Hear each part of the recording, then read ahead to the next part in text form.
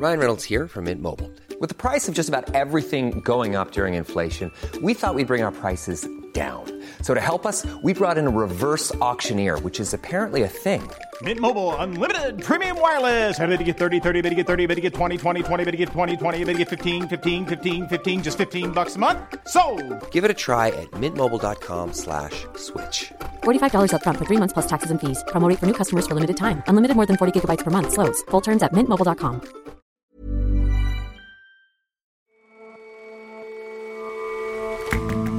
Hello and welcome to The Intelligence from The Economist. I'm your host, Jason Palmer. Every weekday, we provide a fresh perspective on the events shaping your world. It's obvious that there's some unaccounted for cash out there, in coat pockets and behind couch cushions. But there's so much more than you probably think. £50 billion worth in Britain alone. So why does no one seem to care about it? And for a good many years, if you were to write to Sherlock Holmes at his fictional address on Baker Street in London, you'd actually get a considered reply. We meet the man who, unwittingly, became Holmes's secretary.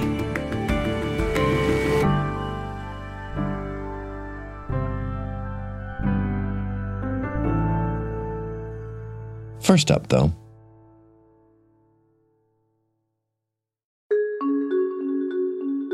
when they sensed the timing was right, they found a way to open the door that was closed and blocked, filed silently to the path that they have chosen to follow, and quickly left the place that they were held, despite the fact that numerous guards were close by. A dozen missionaries from an American church are free this week, the last of a group that was kidnapped by Haitian gangs in October. With God's help, protection, and leading, they quickly made their way through the night. They walked for possibly as much as 10 miles, traveling through woods and thickets, working through thorns and briars. Their freedom is a rare bit of good news from Haiti. The country has been plagued by political turmoil, poverty, and natural disasters for years, but troubles have piled up in 2021. All right, we've got some breaking news to report. The AP reporting that Haitian President Jovenel Moïse is dead. In July, President Jovenel Moïse was assassinated. His killers still haven't been found. Barely a month later, a powerful earthquake left more than 2,000 dead. A power vacuum in a disaster-stricken country has made room for even more of the crime and gang violence that were already on the rise. Many Haitians would love to leave, but even for those who can, a better life isn't assured. In September, tens of thousands arrived at a squalid and miserable migrant camp at Del Rio in Texas. Photos revealed what appeared to be brutal treatment at the hands of American border officials. This week, a group of Haitian asylum seekers filed a lawsuit against the Biden administration, alleging abuse and denial of due process. When the camp was cleared, a few thousand Haitians were allowed into America. Many more agreed to go back to Mexico voluntarily. And the rest? Well, 17 planes took them to Haiti, right back where they started. So I met with Jerome Louis, that's his alias, not his real name for security purposes. Jessica Obert writes for 1843. We met in the neighborhood where he's living with his sister. We met outside of a barber shop that he tends to go to along the main road. He's around 27 years old. He was wearing a Chicago's Bull basketball jersey, which is actually the region where he was supposed to be going to when he made it into the United States, because his wife has a cousin living near there. You say where he was supposed to be going when he made it to America. What happened? So he grew up actually in Martissant. He was witness to a lot of daily violence. So neighbors, thieves being killed as he was on his way to school. So that was just kind of the nature of the environment in which he grew up. As he got older, he liked to go out and party, as any young person likes to do. And his mother actually was very concerned and worried about his personal safety. She didn't want him to be a victim of violence. And so her main priority was for him to leave the country in his early 20s And so she and his father raised funds and sent him to Santiago. Okay, so he's made it as far as Chile. What happened there? The main reason that he was sent to Chile was to go to university. But when he arrived, it was more expensive than he had imagined. And so he was spending most of the money that his father sent him on rent, and he wasn't able to afford to go to school, so he started working as a carpenter. He met his wife there. She was actually not able to work. So it was himself who was supporting her and their 2-year-old daughter. And they made the decision to leave Chile and head to America. And his dream was really to live in Illinois, work during the day, and go to night school so that he could get a better job and provide better for his family. And really, the way that he explained it to me was that they were merely surviving in Chile. Like, it was the money that he was making and bringing home from his job, it fed them, sure, it housed them, sure, but really, like, it was a struggle day in and day out. So the dream of living in America is still alive here. How does the next leg of the journey go? So when he decided to leave Chile with his wife and their 2-year-old daughter, they left with a group of other Haitian neighbors, colleagues, friends.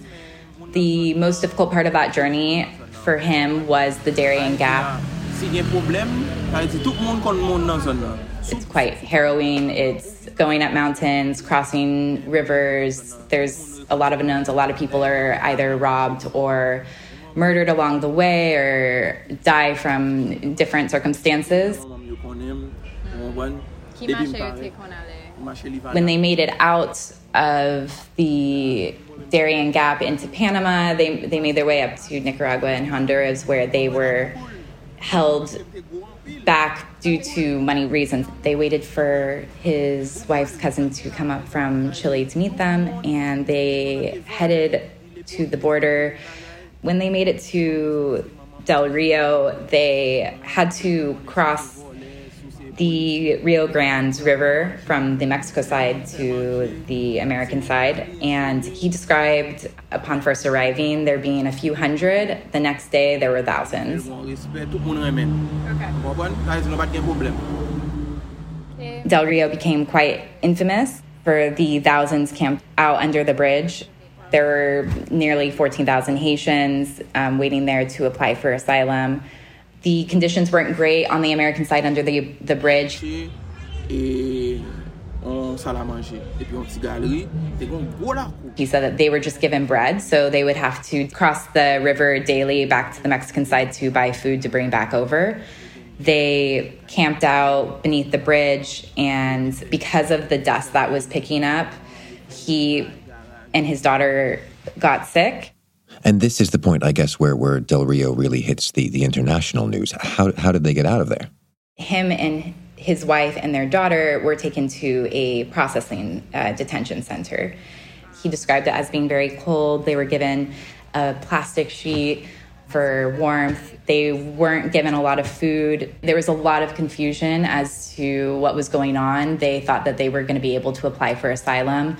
He was told by officials that he would be transferred to Las Vegas. In fact, he was put on a deportation flight back to Haiti and not Las Vegas.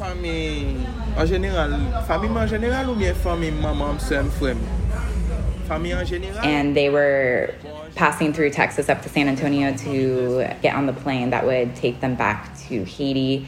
And he remarked upon seeing much of the United States passing him by on that highway. And it was difficult for him because he had made it so far and was so close to what he had hoped for.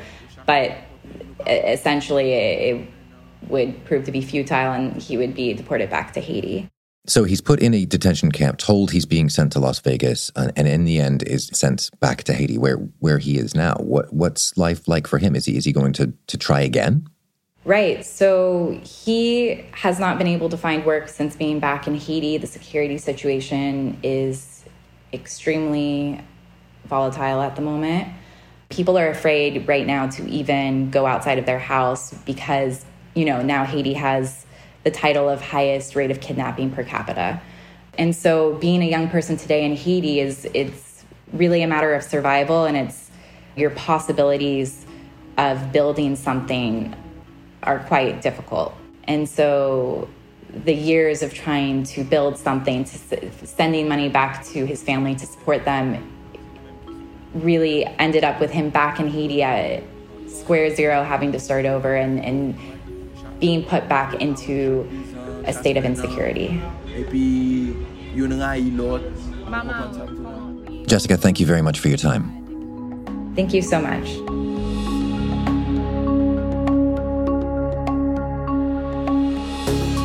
All of the segments in today's show come from 1843, our sister magazine dedicated to stories of an extraordinary world.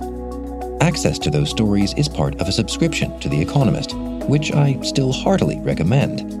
Head to economist.com/intelligence offer or click the link in the show notes to find a great introductory deal.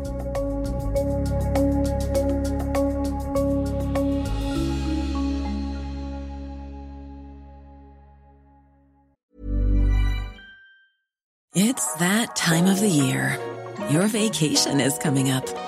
You can already hear the beach waves, feel the warm breeze, relax, and think about work. You really, really want it all to work out while you're away. Monday.com gives you and the team that peace of mind. When all work is on one platform and everyone's in sync, things just flow. Wherever you are, tap the banner to go to Monday.com.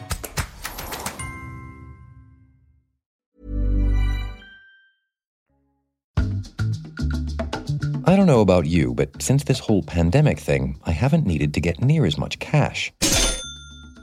Paper money has been on the way out for a while, but with all that online ordering and all those venues switching to contactless, there's even less call for it. But there's still plenty of it in circulation, and what's shocking is how much of it is unaccounted for. We know from the Bank of England that there's about 85 billion sterling banknotes out there somewhere, 3 times more than there was 2 decades ago. Oliver Bullough writes for 1843. That's a pattern that we see repeated pretty much all across the developed world. The value of US dollars in circulation passed 2 trillion, that's trillion with a T, dollars in 2020. It's a really huge quantity of money in banknotes. And the main point is that for the majority of these banknotes, we have absolutely no idea where they are.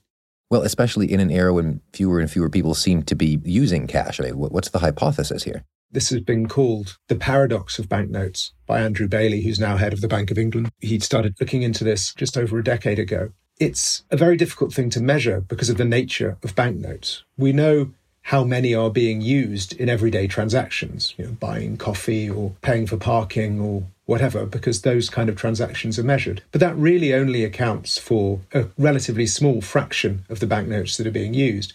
And the rest are referred to by central bankers as a store of value, by which they mean they're not being used in day-to-day transactions, but essentially as a kind of physical bank account. And that is where the problems start, because we really don't know who is storing them and why. But surely someone is interested in knowing where all that value is being stored and by whom. You certainly would have thought someone would be interested in knowing where all these banknotes are. And just to put that into perspective, there are $200 bills for every single person on Earth. In order to try and find out where they are, we need to start thinking about who's using them. And in order to find out who's using them, a good person to ask is Kenneth Ridghock.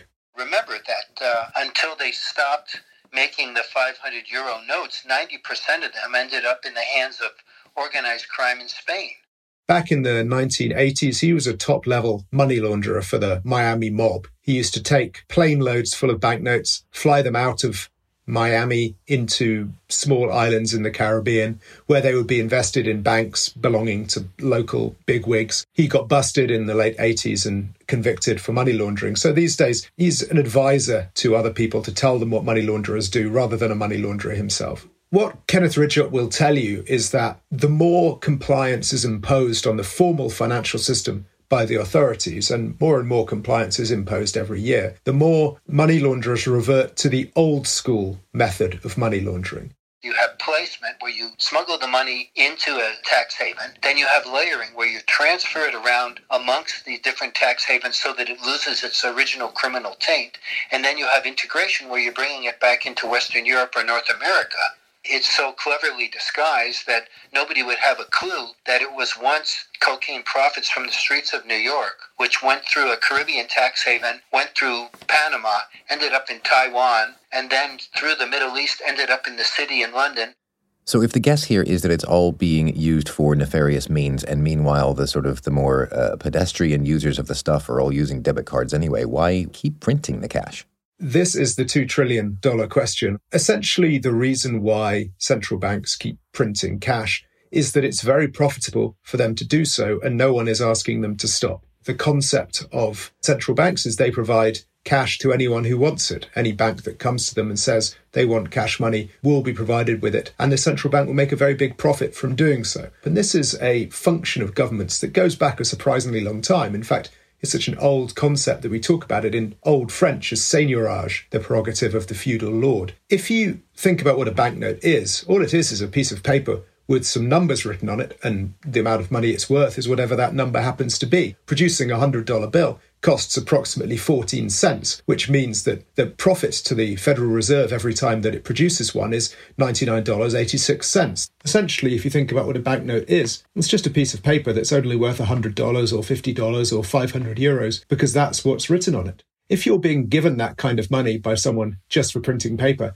you're probably not going to ask too many questions yourself. So the suggestion here then is that this seigneurage idea is why the central bankers and others who could track this stuff down aren't too bothered about doing so? Seigneurage is an extremely old concept, but it's very much not cutting edge now, and central bankers or economists prefer to talk about new concepts.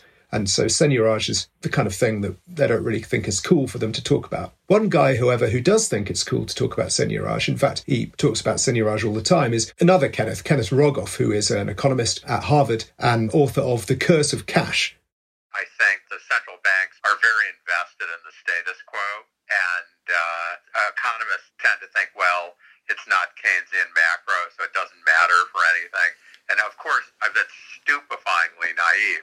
Kenneth Rogoff thinks that the existence of cash money can be blamed for really many, if not most, of the ills afflicting the modern economy, whether that's tax evasion or mafia activities and so on. He thinks that particularly the existence of big bills, $100 bills, 500 euro bills, do no good for ordinary people and really only exist to benefit mafiosi, tax dodgers and other criminals. We need to accept that we need cash. There are a lot of people who do not have access to the banking system. In America, it's about 5% of people, but they don't need big bills. If you're the kind of person who can't afford to use a bank account, then you're probably also the kind of person who doesn't have very many $100 bills. Well, about the idea of simply pulling the currency out of the economy, I know that India tried such a thing. We've talked about the ill effects of that on the show a lot of times. Is that even an answer? It's an answer. Obviously, a lot depends on how you do it. I think the India example is an unfortunate one. But if you look at how much it would inconvenience money launderers to get rid of big bills, it's pretty much a no-brainer. I mean, if you're trying to move, say, £2 million in the most common British banknotes, which are the £20 notes and occasional £50 notes, you're talking about using about 5 suitcases, which is the sort of thing that really catches the attention of a border guard if you're crossing a border. If you're doing it in 500 euro bills, it's just a briefcase. I think we can say everyone recognises big bills are a problem and the world will be better off without them. But the problem is, how do you get rid of them? Because let's say the US Federal Reserve got rid of the $100 bills tomorrow and the largest banknote was a $20 bill, then all the criminals would just switch to use euros instead, which means all of the seigneurage profits would accrue to the European Central Bank instead of the Fed. So essentially you have a situation whereby whoever's the last central bank standing would make an absolute fortune from issuing the banknotes used by criminals, and everyone else would lose out. The odd situation is that although central banks do make very large profits from seigneurage, if you look at society as a whole, or even government as a whole, the damage that the crime enabled by large banknotes does vastly outweighs those profits. And seigneurage, if looked at across government as a whole, is hugely negative. Economies would be much better off without big bills. It's just quite difficult to persuade central banks of that reality because they're the ones making the profits. Oliver, thanks very much for joining us. Thank you very much for having me.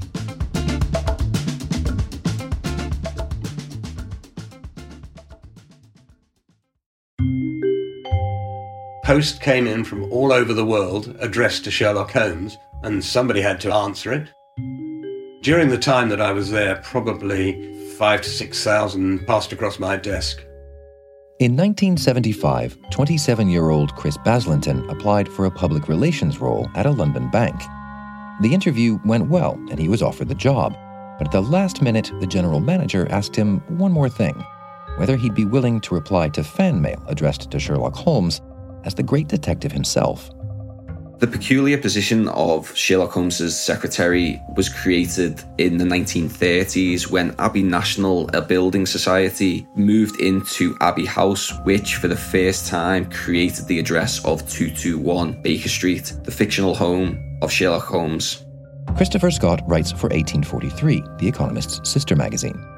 They were inundated with letters from all around the world to Sherlock Holmes and decided it wouldn't be a bad piece of PR to hire a secretary to answer those letters. I wanted to meet one of those secretaries and found the 7th secretary, Chris Baslington, who held the job until 1982. And so what kind of letters did Mr. Baslington receive? So a lot of the letters were from people from all around the world talking about how much they enjoyed the stories. There were questions about different problems in the stories or inconsistencies in the stories. But some letters that he received were from people who believed Sherlock Holmes was real and wanted Sherlock Holmes's help or advice in solving a case for them. This is one of my favourites. It comes from a girl who was probably about 10 or 11 in Maryland in the States. Dear Mr. Holmes, you sure are a good detective. I know a man who is a detective in my town. He doesn't do all the neat stuff you do, and he dresses in regular everyday clothes. He's nice, though. I read all of your books. I get 1 or 2 out every time we go to the public library. My mum says you're not really a person, but that Mr. Doyle made you up. I told her that Mr. D is your friend and he writes your books because you're too busy. Say hi to Mr. Watson for me. I hope you get Professor Moriarty. Right back, Lynn Smith. Chris told me that 50% of the letters were local problems, so missing cats, missing dogs, missing people sometimes actually.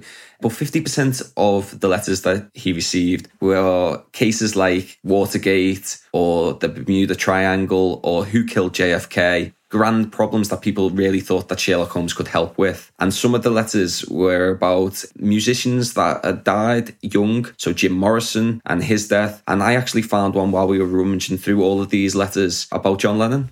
I have in my possession a set of pictures taken of Mr. Lennon at the time of the shooting. To the authorities they are worthless, but as I have inspected them thoroughly, I have concluded that they indeed show more than first meets the eye. One picture depicts an identified tall male who is seen in the background carrying a pistol hidden under his frock coat. The next picture quite clearly depicts a spark from his gun shooting out towards Lennon. He vanished afterwards. I thought nothing of this until later when in another picture surreptitiously taken from former Beatle Paul McCartney, the same man was seen talking with McCartney. I have the strongest reasons to suspect attempts to be made on other Beatle members Ringo Starr and George Harrison, with McCartney being the antagonist and perpetrator of these devious crimes. I have more evidence to convince you of this if you'll only accept this case. I beg you not to lose an instant as each day the curtain drops for the other members of this unsuspecting group. So why do you think so many people believed that writing to Sherlock Holmes could fix the world's problems? Sir Arthur Conan Doyle created characters when they were written that felt like fully formed characters. They didn't feel like ink on a page. They felt like flesh and blood. I think if you look at Holmes and the stuff he was doing in terms of studying footprints and cigar ash before his real-life counterpart, basically the grandfather of forensic science before there was forensic science, these characters were set in a real world. It doesn't take a large amount of imagination to believe that these characters actually existed. You know, we're not talking about some fantasy land. This person of this great mind makes you think that maybe I could be like that. People want to believe in a man or a person who can solve these problems and break them down very scientifically. I think it gives us comfort to think that there's someone like Holmes out there that can make sense of the world, which is quite nonsensical at times. Christopher, thanks very much for your time. Thank you very much.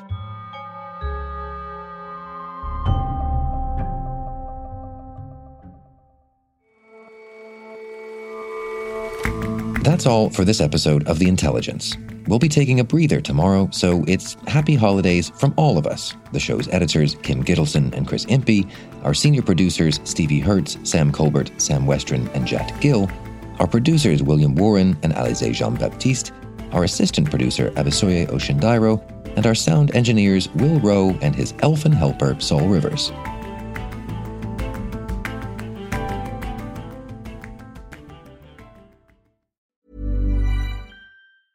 Hey, it's Paige DeSorbo from Giggly Squad. High quality fashion without the price tag. Say hello to Quince. I'm snagging high-end essentials like cozy cashmere sweaters, sleek leather jackets, fine jewelry, and so much more. With Quince being 50 to 80% less than similar brands.